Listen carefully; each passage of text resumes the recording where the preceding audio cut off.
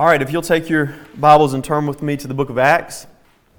We'll be in chapter 11 this morning. We are continuing our journey through this great book. We will be in chapter 11, verses 19 through the remainder of the chapter, verse 30. Let's begin by reading those verses. Now those who were scattered because of the persecution that arose over Stephen traveled as far as Phoenicia and Cyprus and Antioch, speaking the word to no one except Jews. But there were some of them, men of Cyprus and Cyrene, who on coming to Antioch spoke to the Hellenists, also preaching the Lord Jesus. And the hand of the Lord was with them, and a great number who believed turned to the Lord. The report of this came to the ears of the church in Jerusalem, and they sent Barnabas to Antioch. When he came and saw the grace of God, he was glad, and he exhorted them all to remain faithful to the Lord with steadfast purpose. For he was a good man, full of the Holy Spirit and of faith. And a great many people were added to the Lord. So Barnabas went to Tarsus to look for Saul, and when he had found him, he brought him to Antioch. For a whole year they met with the church and taught a great many people, and in Antioch the disciples were first called Christians. Now in these days prophets came down from Jerusalem to Antioch, and one of them named Agabus stood up and foretold by the Spirit that there would be a great famine all over the world. This took place in the days of Claudius. So the disciples were determined, every one according to his ability, to send relief to the brothers living in Judea. And they did so, sending it to the elders by the hand of Barnabas and Saul. As I stated, we are continuing this journey through Acts, and we continue to see the growth of the gospel and the expansion of the gospel here in this book. The title of my sermon this morning is Gentiles Give Glory to God. Gentiles give glory to God. And I'm sure you can probably tell just from the reading of the passage why that is my title, but hope to bring more light to that as we continue to work through these verses. Now, verse 19, it actually takes us back somewhat all the way back to chapter 8. It was there in chapter 8 that the church began to first be persecuted, if you recall, from that passage when we went through it. As I'm sure you recall, because of this great persecution, there were many that were scattered. In fact, it says all, apart from the apostles, were scattered from Jerusalem out into various places throughout regions of Judea and Samaria. Now, since this scattering, there in chapter 8, since that began, Luke has chronicled some of that expansion and some of the expansion of the church following that scattering from chapters 8 to chapter 11 here where we are in our passage tonight. And he continues to detail how the Lord has used that expansion to grow the church and to spread the gospel. The progression through those chapters, it really sets the context for us here in our passage today. And it sets really a main theme for us in this chapter and specifically to our passage. The inclusion and the spread of the gospel to the Gentile world, it is going to be one of the main themes of Acts from this point forward. In fact, beginning in Acts 13, Luke will begin to chronicle the ministry of Paul, which obviously included the conversion and establishment of many Gentile churches. But here in our passage in verse 19, we're told that those that were scattered from Jerusalem when that persecution had begun, they eventually made their way into three main areas by the time we get to chapter 11. We're told that it's Phoenicia, Cyprus, and Antioch. If you remember, again, back in chapter 8, those Jews who were scattered from Jerusalem, they didn't just go into these areas, hide, and just start living life apart from Christ or apart from the gospel. No, those who began to be scattered, even from this great persecution, they began to preach the gospel in the areas they went to, right? And just as we were told there in chapter 8, we're told here, those scattered and persecuted there in Jerusalem, they went out preaching the word, preaching the gospel. Luke says that they traveled to these areas speaking the word of the Lord, the word which is the gospel of Jesus, right? We're yet again reminded, as we look at this example for us, that we do not have to seek out persecution. We don't have to want persecution. None of us want that. And nor is it wrong for us to flee it, if possible, if that were to come. But persecution should never make us ashamed of the gospel. It should never drive us away from telling others of what Christ has done for us if we have truly been converted and truly been changed by Christ. Now Luke makes note here that they only preach, some of these began to only preach to other Jews. At least some of them were only preaching to other Jews. Now, the next verse will expand on that some, but it seems that, again, most of these that were scattered, these Jews, which were coming from Jerusalem originally, they were only preaching to the Jews as they went out. And I guess it's easy as we read that and we think on that initially, kind of to think that despite their courage and their zeal for the Lord and for the gospel and the spread of the truth of Jesus, they were wrong in only preaching to the Jews, right?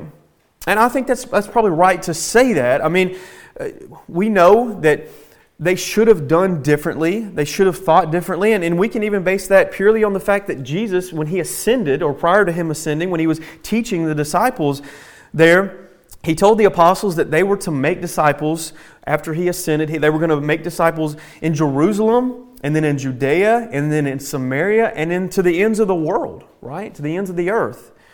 So, I mean, the edict there from Christ was initially, it was going to go, the gospel was going to go to the whole world. It wasn't meant to stay just to the Jews.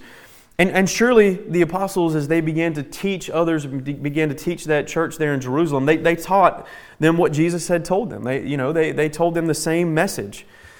But you also have to understand the mindset of the Jews at this time. They had been raised under the law and under certain traditions and certain thought processes. They were risen and taught under a law that was given directly to them, directly to the Jews first and primarily. As Paul wrote in Romans 9, they are Israelites, and to them belong the adoption, the glory, the covenants, the giving of the law, the worship, and the promises. To them belong the patriarchs, and from their race, according to the flesh, is the Christ, who is God over all. Blessed forever, amen. That's the truth of the Israelites. That's the truth of what they were given, what they were taught. And so they had significant privilege and they had significant blessing from God. You might be surprised to know, though, that there was nowhere in the law that forbid the Gentiles from making sacrifices in the temple or from worshiping Yahweh in much the same way that a common Jew would. Now, obviously, not many Gentiles ever took part in temple worship because the vast majority of the Gentiles prior to this dispensation, prior to the church, the coming of the church, most of the Gentiles, they worshipped other gods, pagan gods, false gods, who obviously were not part of temple worship, should not have been part of temple worship there to Yahweh. And many of those Gentiles were ceremonially unclean because of their practices and their lifestyle. So again, most Gentiles did not take part in temple worship. But for any Gentile who wished to follow the law and present themselves to Yahweh ceremonially clean, just as the Jew, then they were welcome to under the Mosaic law. Cornelius, in fact, who we've just kind of read about and been talking about, is an example of that. The Jews had grown, though, to hate Gentiles by the time that Jesus had come. And they had put up this great barrier to the Gentile, even within the temple. They had what was called the court of the Gentiles, which had been erected in a place that was on the very outer portion of the temple. And no Gentile could go past that point. Only Jews could go past that point. Because of this not really non-biblical tradition, this first generation of the Jewish church already had some barriers then that they struggled concerning God and the Gentiles, right? They had some tradition that was built into their way of worship and their way of thinking. We can be the same way if we're not careful. We have to have Bible first and only, and not let tradition dictate how we think and what we do with the gospel and with our lives. But there's more too. Those that were scattered, they were not the only believers who struggled with this idea of the gospel only being meant to be preached to the Jews instead of the Gentiles. Again, we just finished our study of Peter there in the beginning of chapter 11, who was one of the apostles. He himself had gotten direct instruction from Jesus on how this was to be the pattern moving forward, how Gentiles were to be included.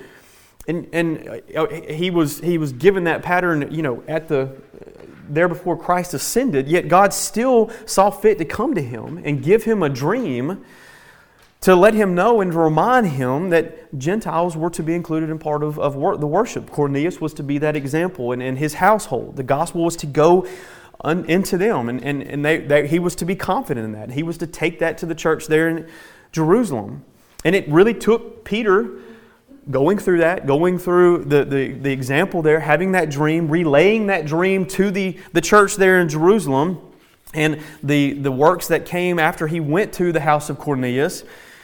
It took him relaying all that to the church there in Jerusalem for them to finally see that was right and that to get on board, so to speak. I mean, it was there at in verse 18 at the end of last sermon where they finally, they responded. They said, then to the Gentiles, they said, and they glorified God, saying, then to the Gentiles also God has granted repentance that leads to life. So this was just something that was built into the Jews they struggled with for some time and up to this point. According to verse 20, though, not all of these Jews that had been scattered restricted the word to just the Jews. No, some, as we're told, some men from Cyprus and Cyrene, they went to Antioch. And instead of just preaching to the Jews, they began witnessing to the Hellenists. Now, don't be thrown off here by the ESV translation of this word Hellenist. This is the literal translation, and there are two previous times in which Luke has used this same word, this same term to describe Jews. In Acts 6, it was the Hellenists who complained because their widows were being neglected. And in Acts 9, Paul spoke and disputed against the Hellenists there in Damascus after his conversion. In both of those chapters, the context of that passage made it clear that the Hellenists were referring to Jews only who spoke Greek and accepted some of the Greek culture, unlike some of the Jews who just utterly rejected the Greek culture entirely. So naturally, because of that, as we get to this term Hellenist here in our passage, there is some debate as to what Luke meant, but due to the context and the flow of this verse, I don't think there really should be debate. Verse 19 states and told us that this group that had been scattered, these Jews, they had only spoke to the Jews, right? And then verse 20, it draws a clear distinction by saying, but some spoke to the Hellenists. Every good commentator that I read agrees that these Hellenists here in this passage, they're referring to Gentiles. They're referring to Greeks. And this also follows the flow of Acts. It follows the flow of what Luke has been showing us over these last couple of chapters, how the gospel was meant to go to the Gentiles as well as to the Jews, and the church will be made up of every ethnicity. Also, nearly every single translation outside of the ESV, it chooses to translate this word instead of Hellenist, it translates it Greek or Greeks. The ESV isn't wrong, again, in their translation. As I said, it's the most literal translation, but Luke is speaking of Greeks or Gentiles here. That is who these men went to and preached the word to. Let me say this also. This doesn't mean that the gospel wasn't being preached to the Jews there in Antioch. It's not like they went to Antioch and only preached to the Gentiles. No, it was still being preached to the Jews. There was a large population of Jews there in Antioch, but we know from Paul's letter that the Galatians, to the Galatians, that there was a group of Jews and Greeks there in the church at Antioch, both circumcised and circumcised members there. So it's just that the focus of this passage, what Luke is focusing on and he's wanting his readers to know, is that the gospel was being preached to the Gentiles here, now by these men, which had been a vast departure from the previous norm of anyone going out and preaching the gospel. So some of these men begin to preach the word, the good news of Jesus to the Gentiles in Antioch, and what they found was a group of people that were eager to hear the truth. They were eager to hear of this Jesus and to know the one true God as opposed to those dead pagan gods that they had been worshiping. Luke tells us in verse 21 that God was with these men, so He was with their message. Specifically, He was with their message to these Greeks, these Gentiles. God gave the increase here, we see. We see believers begin to come about because of the planted word. The message was spoken, but God had to be with it, right? Again, we see the direction of this book in the church here. It is expanding, and God is showing that He was behind the expansion of the gospel in the church to the Gentiles. And we also see here both the saving power is in God. It is in God alone. There's no question that God gives the increase. He chooses to use men and women, though, to plant that seed. We are to be about preaching the gospel and planting the gospel seed and then rely on God to do the work after that. These men, they took the word to the Gentiles, they planted the seed, and God chose to give life to that seed. And that is always the pattern that we see in Scripture. It's important for us to see as we work through this passage, what exactly is going on here, and what Luke is, what picture he's painting, what Barnabas would eventually come upon here in a minute, and what these men were preaching to there in Antioch. Luke is really painting a clear picture for us of that early church in these verses. Just in the fact that the gospel was preached and believed by Gentiles in Antioch, it begins to again show us what that early church looked like. Antioch was a major city in the Roman Empire. It was located roughly 300 miles north of Jerusalem. So by this point, by the time we get here, the gospel has moved significantly, right? It has gone out a great deal. Satan had tried to snuff out the gospel earlier and entirely there in Jerusalem, but instead of snuffing it out, he had created a wildfire, and the gospel had just blown up and grown. And we continue to see that over and over in Acts. No matter what Satan has tried, he'll never thwart the will and the plan of God. And that is immediately recognizable here in just the account of the gospel going out to these places. But accounts of the population there in Antioch, they vary, but it was no less. There's no one that believes there's any less than 200,000 people, the population there in the city. And it could have been upwards of 500,000 or more of people that live there in that city. It was the third largest city there in the Roman Empire at this point. It was located right off the Mediterranean Sea, so it was a port. There were a lot of people coming in and out by ship there. It was inhabited by Greeks, by Syrians, by Phoenicians, by Arabs, Persians, Egyptians, and Indians. And as I stated earlier, it had a large contingent of Jews who lived there as well. Really, Antioch was like a modern-day melting pot. I mean, there were just people from all walks of life, all types of cultures, just everything you can think of existed there. Every person you could think of existed there in Antioch and lived together.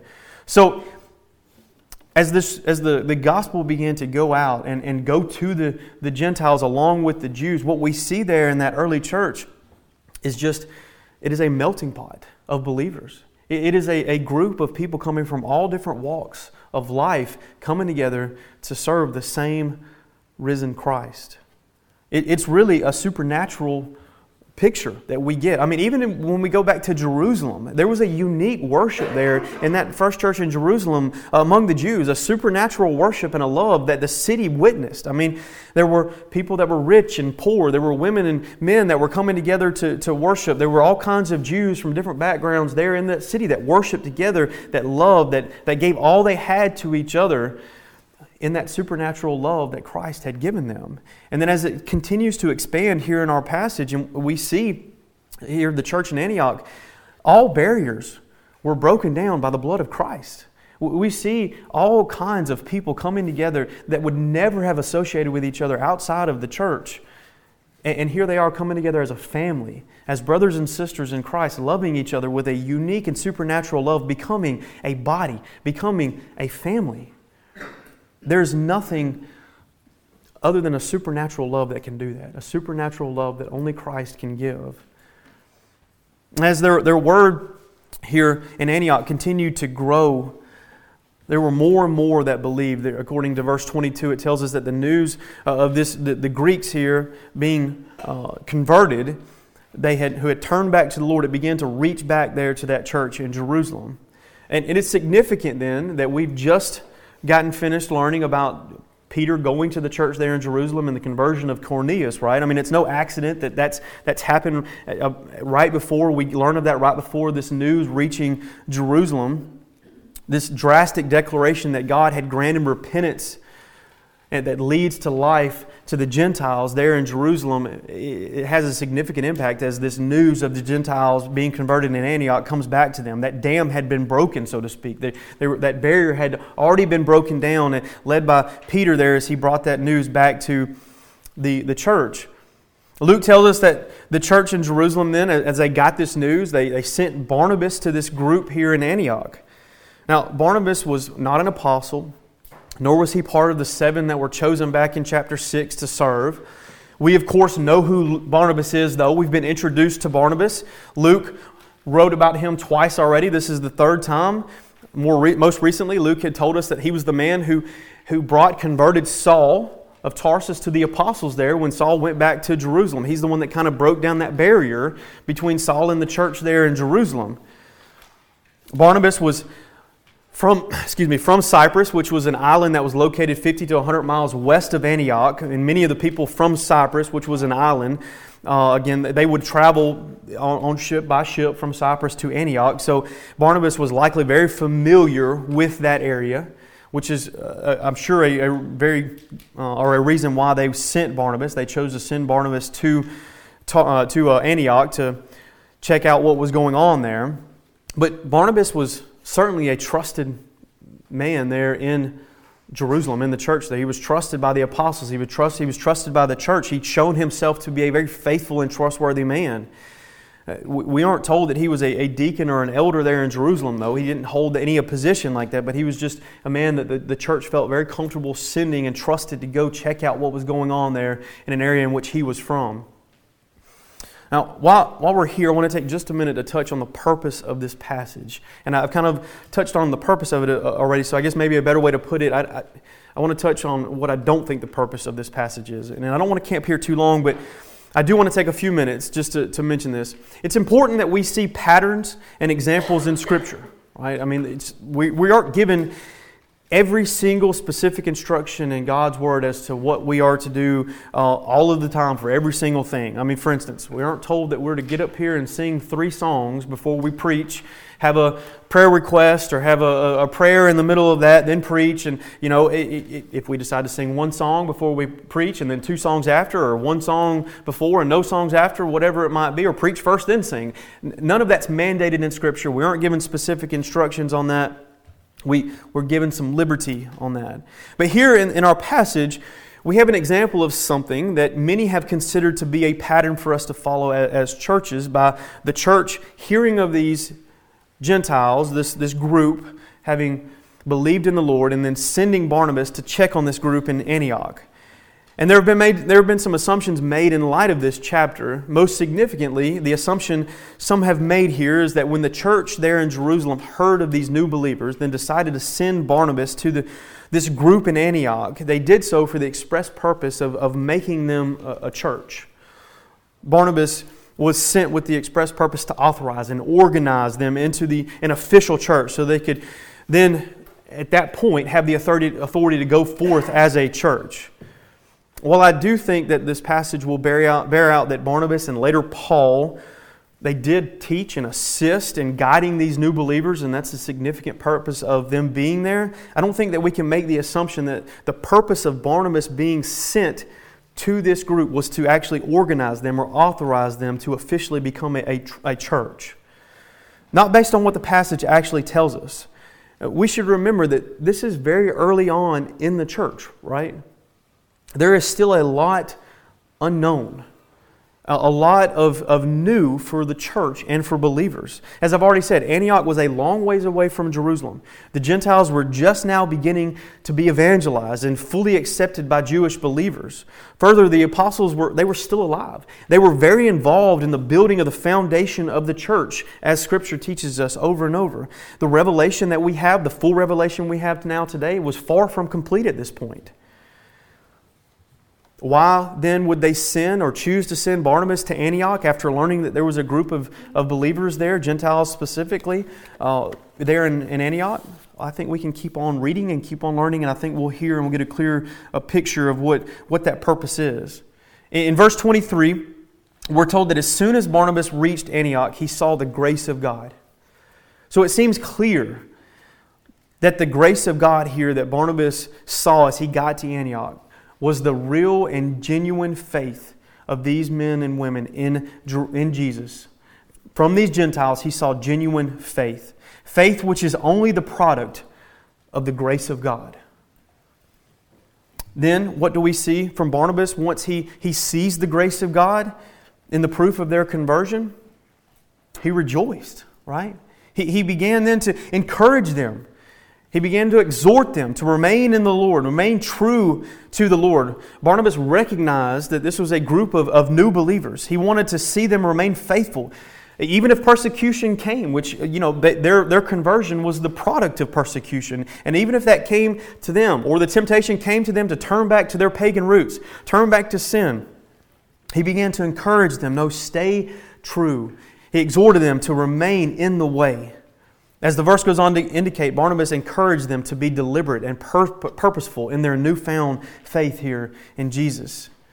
And I think this is such a great example for us today. It's important for us to take new believers by the hand and to teach and encourage them to stay true to their faith in Christ. Sometimes new believers can still struggle with balancing that old life with the life that God has called them to. I mean, we can all struggle with that sometimes. Don't get me wrong. We all have our old nature. We all still sin. We all struggle with that. But as new believers, a lot of times they're still trying to find that balance. They're trying to figure out what friends they can still have, where they can go, what they should be maybe listening to or talking about, or who they should be around. All of those things, they're trying to figure out that balance and that struggle.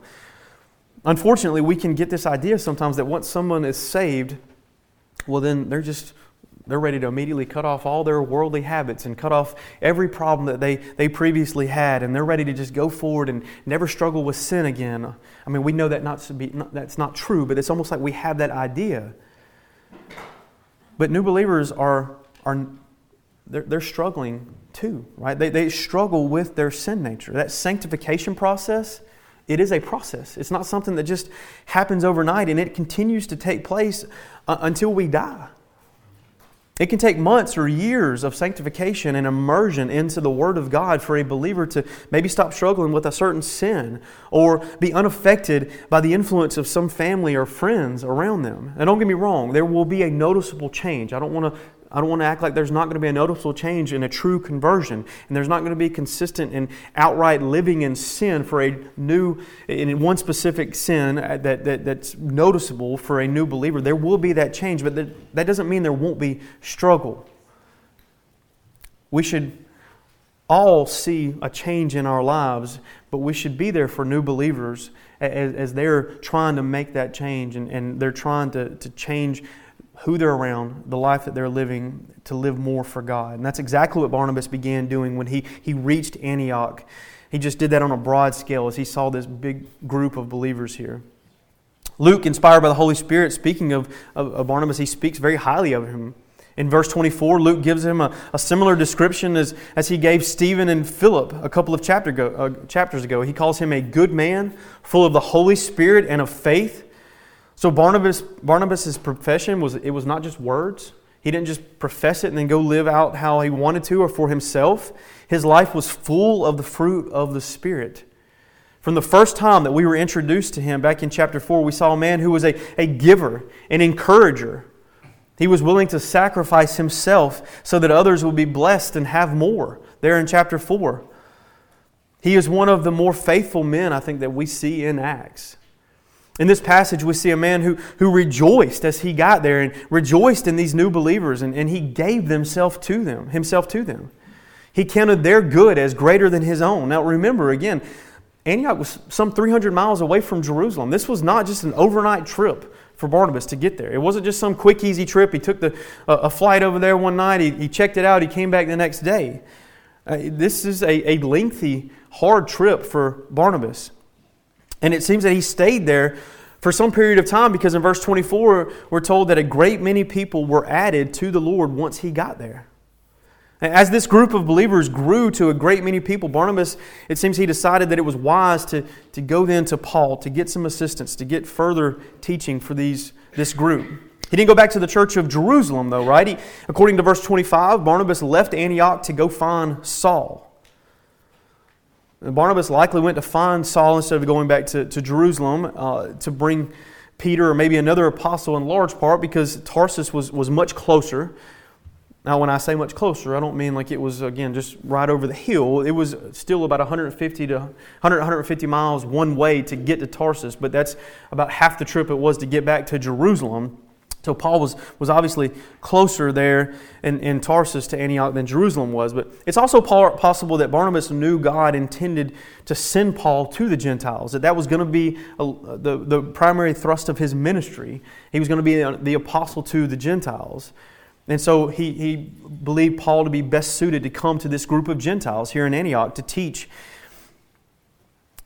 I do know that one thing that we can see here in Barnabas going to get Paul, he saw the importance of having this new group of believers get a good foundation.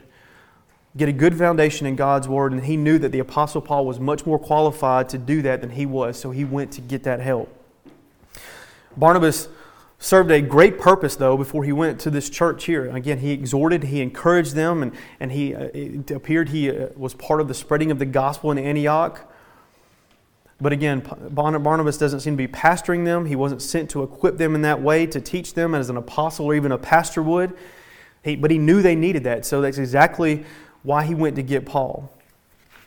So he goes to Tarsus to seek out Saul. And Saul is mentioned here for the first time since we saw him leave Jerusalem and set sail for Tarsus back in chapter 9. Now, it was only 2 chapters ago, but a lot of time has actually passed since that chapter, since Paul had left Jerusalem and went to Tarsus.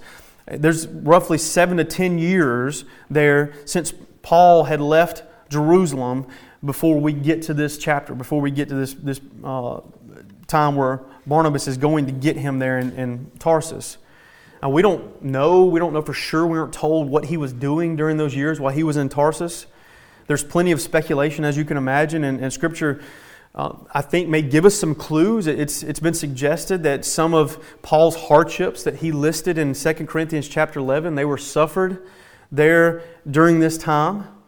According to Philippians chapter 3, verse 8, Paul says that he'd suffered in the loss of all things for the sake of Christ. So many believe that as he went back to Tarsus, which was his home, which is where his family would have been located and at, that as he was there, he was disinherited, he was rejected by his family. It's very possible, though, that he had been preaching to the Jews and the Gentiles both in and around Tarsus during this time. We obviously know that Paul had a real zeal and passion for Jesus after his conversion. So it's hard to imagine that he just sat quietly for this almost a decade. And according to Acts 22, Paul's giving his personal account of when he went to Jerusalem that first time and before he left. And he tells us that God told him, "Go, for I will send you away, far away to the Gentiles." So it's easy to assume that Paul was about that ministry, even while he was there in Tarsus in those years before Barnabas came to him. But whatever he was doing before or even up to this point, verse 26 indicates that Barnabas went to get him. It took some effort for Barnabas to find him and to get him. He looked for some time there. He went up and down Tarsus. That's the literal meaning of that, to find Paul. But he did find him, and he brought him back to Antioch. And then we're told that Saul and Barnabas, they stayed there in Antioch for a year to teach and instruct the church.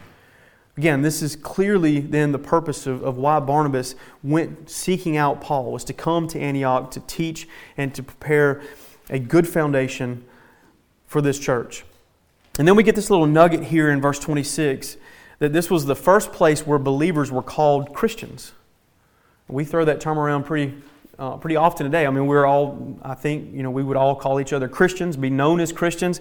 It's just a common term today for anyone who believes in Jesus and that follows Christ. But it was the first time that anybody was called a Christian here in Antioch. This term, it consists of the Greek word for Christ or Messiah, Christos, with the Latin ending, Ioannis. I'm sure I've butchered that, but that Latin ending, it means belonging to or identified by. So according to John Stott, it seems that the unbelieving public there in Antioch, they were famed for their wit and their nicknaming. They supposed that the unbelieving, the folks there that began to believe in Jesus, they thought that this Jesus, this Christ, that was his name, that Jesus Christ. I think a lot of people think that today too, that Jesus Christ is like his last name. But they didn't see that as a title instead, which is what that is. And so they began to call his followers these Christians. At some point after Barnabas got to Antioch, though, likely even after Saul got there, verse 26 to 27 tells us that the church there in Jerusalem, they sent prophets from Jerusalem to Antioch. This was likely to support that work there in the church there in Antioch. And then we're told one of these prophets by the name of Agabus, he gave a future prophecy of this great famine over the whole world. Now, the whole world was a term commonly used at the time for the known world or the inhabited world, which primarily encompassed that Roman Empire. And this is likely not the only prophecy that Scripture attributes to this man Agabus. According to chapter 21 of Acts, a man by the same name would later prophesy the coming arrest of Paul there in Jerusalem before he was then eventually taken off to Rome. But we're told that this prophecy, it did in fact come true during the time or the reign of Claudius. And Claudius ruled from AD 41 to AD 54. So this prophecy would have taken place during his reign and come to fulfillment during his reign. And you can look at some history accounts. There are several history accounts of widespread famine during his reign, including a great one that was marked by the Jewish historian Josephus, which oppressed the people of Judea. He said that so many people died for want of what was necessary to procure food. So there was a great famine that caused many deaths there in Judea. And then according to verses 29 and 30, in response to this prophecy, the people there in Antioch, the church there in Antioch, they sent relief to the Christians in Judea by the hand of Barnabas and Saul once they went back.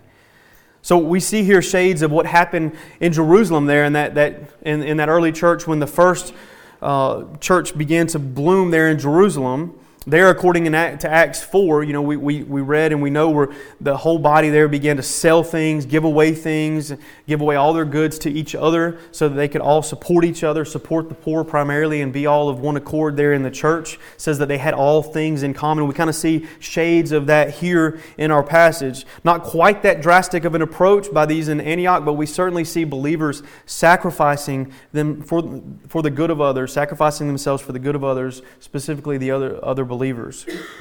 And this principle is really a characteristic of the family of God. As we see account after account in Scripture of those sacrificing, giving to other believers, loving other believers, that's what we're called to do, to be there for each other, to love each other, to sacrifice ourselves, whether that be monetarily or physically or mentally or emotionally, whatever it might be. We sacrifice for each other for the good of our fellow brother and sister.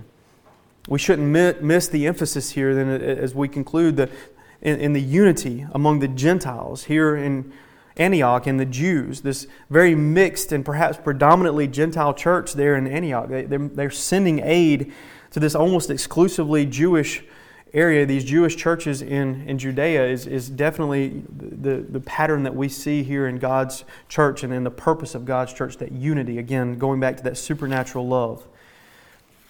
All right, a couple of things as we conclude, just as application and to think about. First, let me mention that the gospel ministry, again, and we've been touching on this throughout the passage, it really opens up to the Gentiles here. That is the theme that will continue through Acts. Again, not that the gospel was no longer meant for the Jews, it certainly was and is, but God clearly meant for salvation to come to the Gentiles, and for corporate worship in the church to include Gentiles. And that is the emphasis we continue to get. They were no lesser believers than the Jews, but they were co-heirs with them, right? And we should be thankful for that, right? We're a product of that today. We are Gentiles ourselves. If this had not been the pattern, if this had not been part of the what we see in Acts, we would very good likelihood we wouldn't be sitting here today as believers and trusting in Christ as our Savior. So I'm thankful for this passage. I'm thankful for what God did for us through this explosion and through the opening up the gospel to the Gentiles. Second, even though I don't think our passage was meant to teach churches, starting churches, or even proper organization of a church necessarily, it does certainly teach us about proper church foundation. And this is what I mean. The church there, they needed guidance. They needed pastoring built on the teaching of the apostles, built on the Word of God, right? Any group out there, then or today, that does not have this foundation, the foundation of the teaching of the apostles, they are not built on the truth of God's Word. And they are really a pretender to be avoided unless they are willing to accept a proper foundation, which is the Word of God. That is the proper foundation. Lastly, and I've touched on this already, but I think this is such a beautiful point and such a wonderful point for us to think about.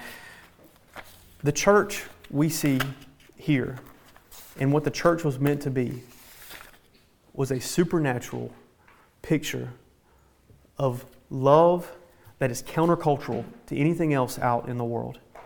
That is what we are meant to be. We are meant to all come together no matter what our background is, no matter where we come from, what our previous teachings have been, no matter whether we're rich or poor, whether we cheer for Auburn or Alabama or...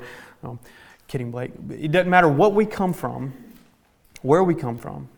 We all come together in belief in Christ and supernatural love in Christ. And that's really the picture that the world should see of the church. They should see a supernatural love they can't see anywhere else. And as we come together as a body, a family, willing to do anything and everything that we need to do for each other. We set aside our own personal wants, desires for our fellow brother and sister. We love each other as a family. And I think we can miss out on that sometimes. Here in modern day America, I guess, we kind of separate ourselves sometimes more than we should, and we let our personal background maybe keep us from going to certain people or talking to certain people, but we shouldn't let that happen. That's not what the church. That's not the early picture of the church. That's not what God has intended for us to do. As long as we believe and trust in Christ, we're all brothers and sisters, and we're to unify around that. Right? All right, stand with me.